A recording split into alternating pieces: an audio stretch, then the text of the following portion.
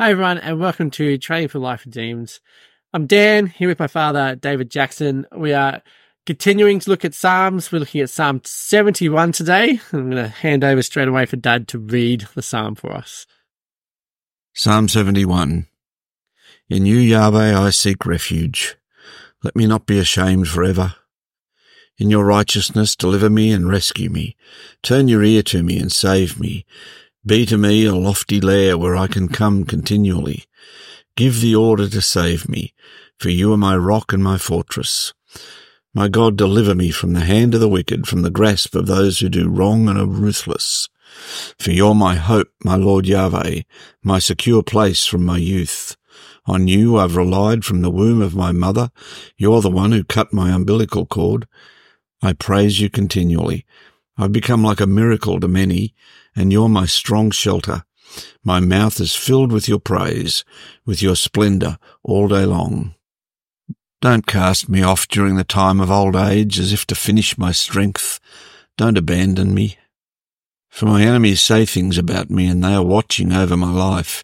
They consult together, saying, God abandoned him. Go after him and seize him, because there's no deliverer. God, don't be distant from me, my God, my helper. Hurry. Let them be ashamed and finished, the adversaries of my life. Let them wrap themselves in reproach and disgrace, who seek my damage. I will continually wait, and keep doing according to all your praises. My mouth will recount your righteousness all day long, your salvation, because I don't know how many.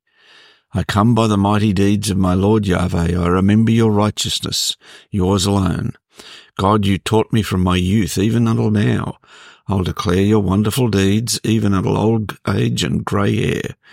God, don't abandon me until I declare your strength to each generation that comes, your mighty works, your righteousness, God, to the heights, the great things that you do. God, who's like you? The things that you show me. You turn back many distresses and damages. You preserve me. Even from the depths of the earth you turn back and bring me up. Increase my dignity and surround me. You comfort me. Also I'll praise you with instruments, with a harp. Your reliability, my God, I'll make music to you with lyre. Holy One of Israel, my lips will sing out when I make music to you, and my life which you ransomed. Also, all day long, my tongue will mull over your righteousness. For those who seek my damage are ashamed, because they are humiliated. Well, Dad, we're coming to the end of David's life here in this psalm. It doesn't say it's a psalm of David, but it very much resembles his life, and got plenty of things in there to hint to us that it's him. I think it's really cool how this psalm starts off, right? And it's talking about, God is his refuge and all that kind of stuff. But he also talks about, the life that he's had and how it's an inspiration for others. And it still is very much today the case where people look back at David, at his life, at his faithfulness, at least for the first half of his life. Right? We still tell the story of David and his rise to fame, how he escaped Saul, how he came up to become the king that, was after God's own heart. And so he's really capturing that at the beginning here in this psalm. He does. And I picture this as the song of David's retirement, except that he didn't retire. He just grew old and died. But the more I'm 72 and I'm reading this song and I'm going, yeah, that about sums it up. As you look around and you look at the elderly people in our culture, let alone in our churches, and then you look at David's experience. So one of the things we learn to do with Psalms is that they set up what I call patterns.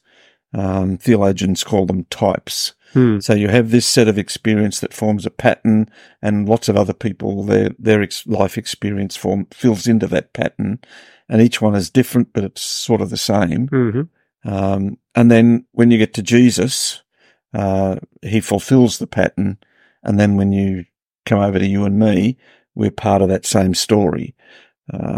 Jesus didn't get old, but you look at this particular song, and David is reflecting on, you are my God, you cut my umbilical cord. I love that line.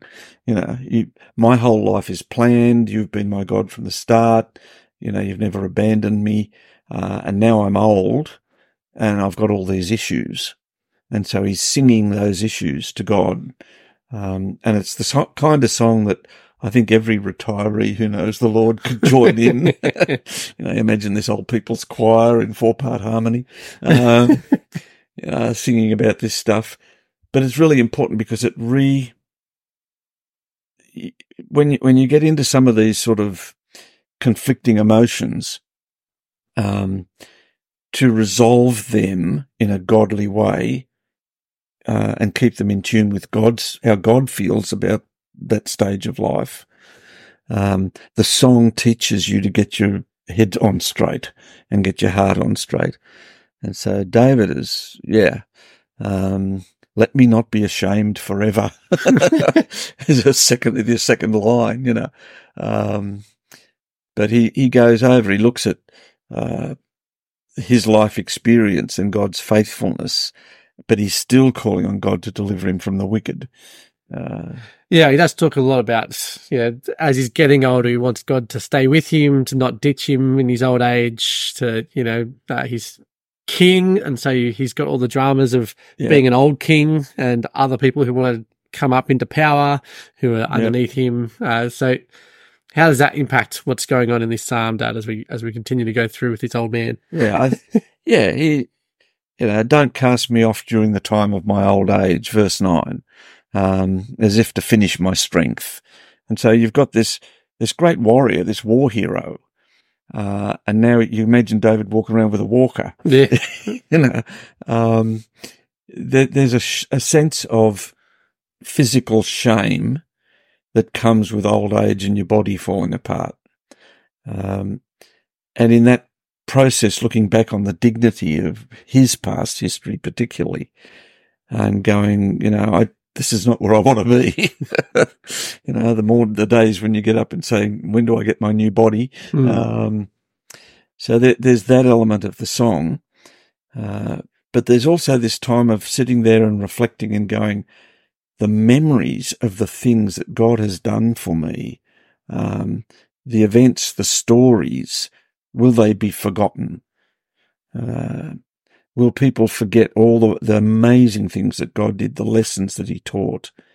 So it's not only, rescue my physical ailments, rescue my social dignity, but what are we going to do with all these stories of what you've done?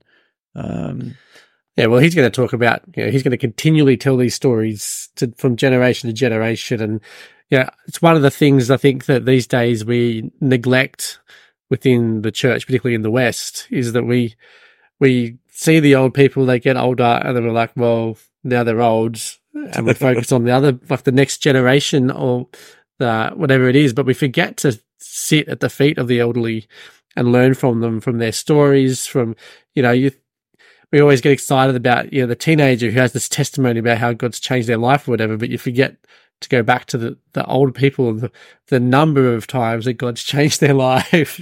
And the things that they've seen, the number of times that they've seen, God working and changing other people's lives and then being used as a tool. There's a lot of blessing that you get when you sit at the feet of the elderly and listen to their wisdom. Yeah. And I think in our Western culture, we've totally lost that. Grandpa's telling stories is boring.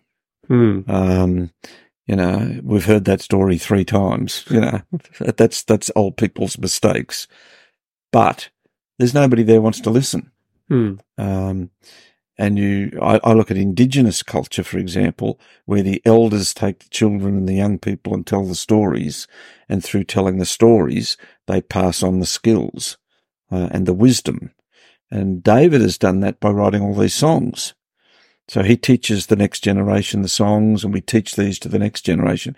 And God said back in Deuteronomy, teach these things to subsequent generations. We're not doing that. No.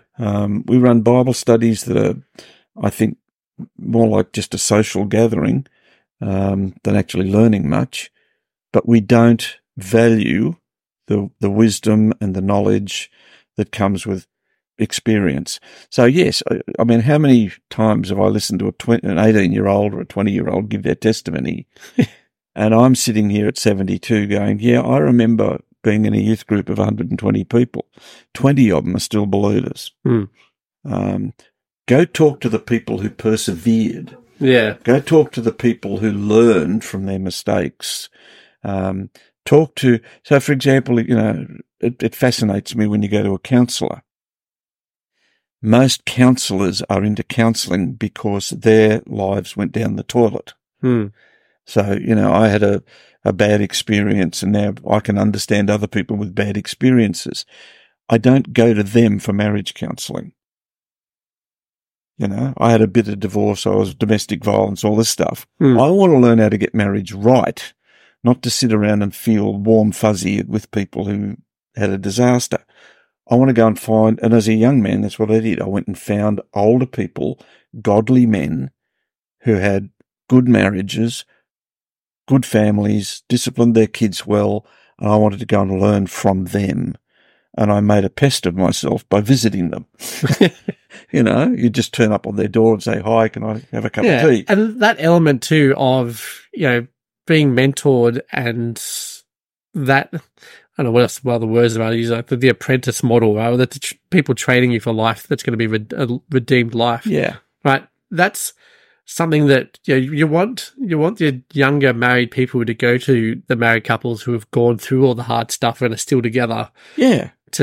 And pretty much any old couple who is still together has gone through hard stuff.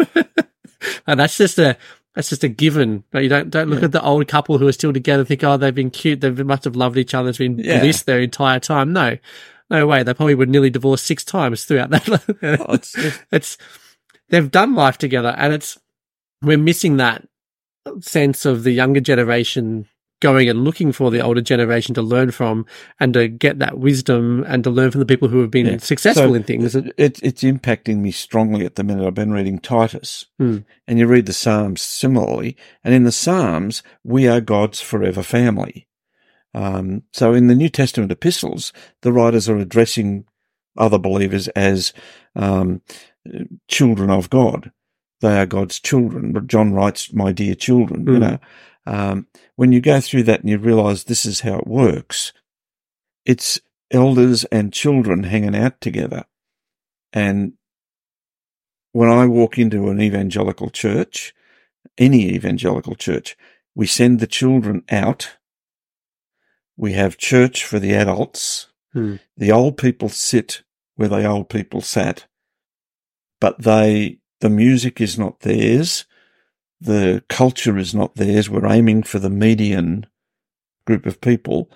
And the message to old people, even, retired ministers and whatever you've done, is very much, thanks for coming. We're glad you're here. Leave us your money when you die. You sort of have that feeling that we're looking to the middle of the young culture and pushing those people aside. And David feels that. Here he is, the King of Israel, and they're treating the King of Israel like that. Off you go to your retirement home, Grandpa. Put your feet up, learn to knit or something, I don't know. But leave us alone, because we're with it, we're cool, we know that, we're out there doing stuff. And you go, there's a treasure that just got lost.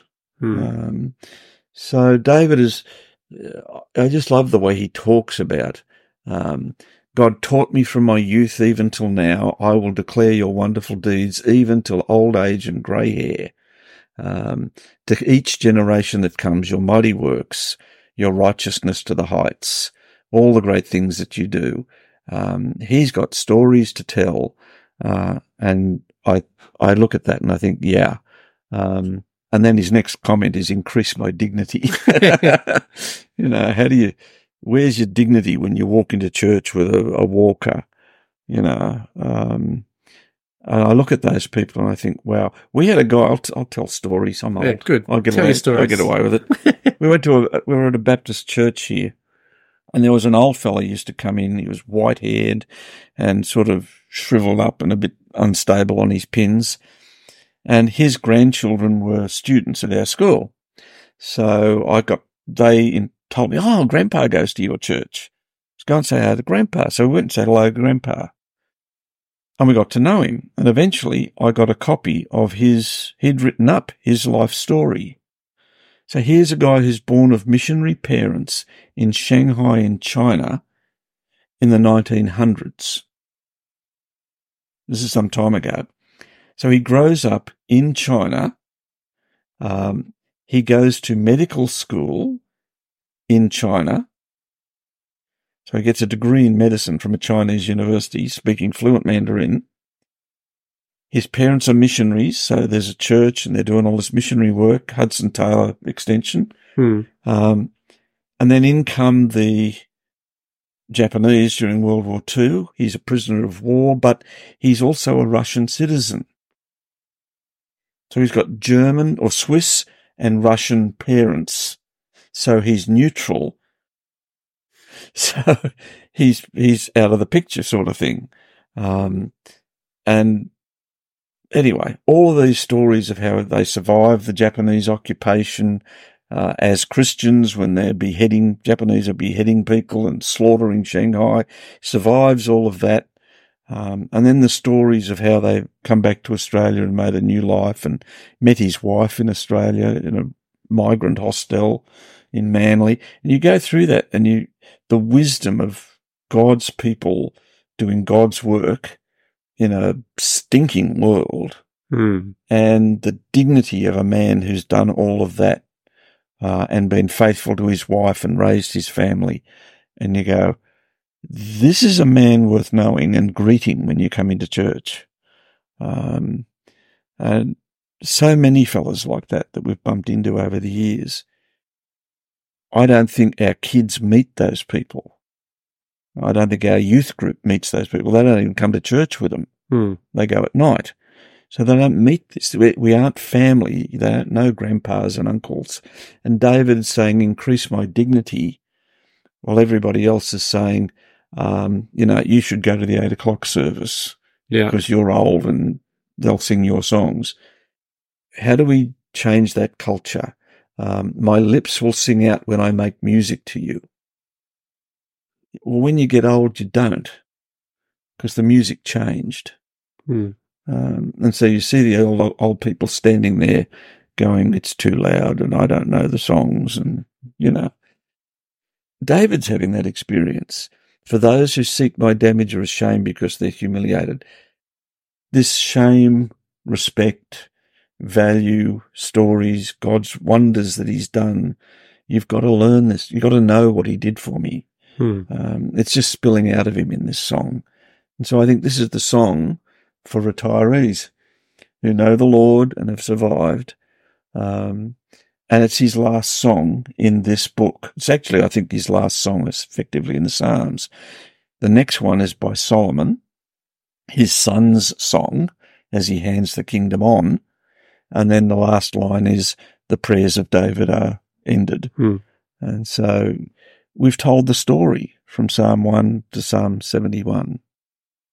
Well, guys, if you enjoyed this episode, please make sure you hit the subscribe button. If you want to grab the study notes and go deeper with this, please head to trainforliferedeemed.com/133. Yeah, good. Yeah, we're doing good. We are doing good. 133. Got to remember those numbers. It's getting too big.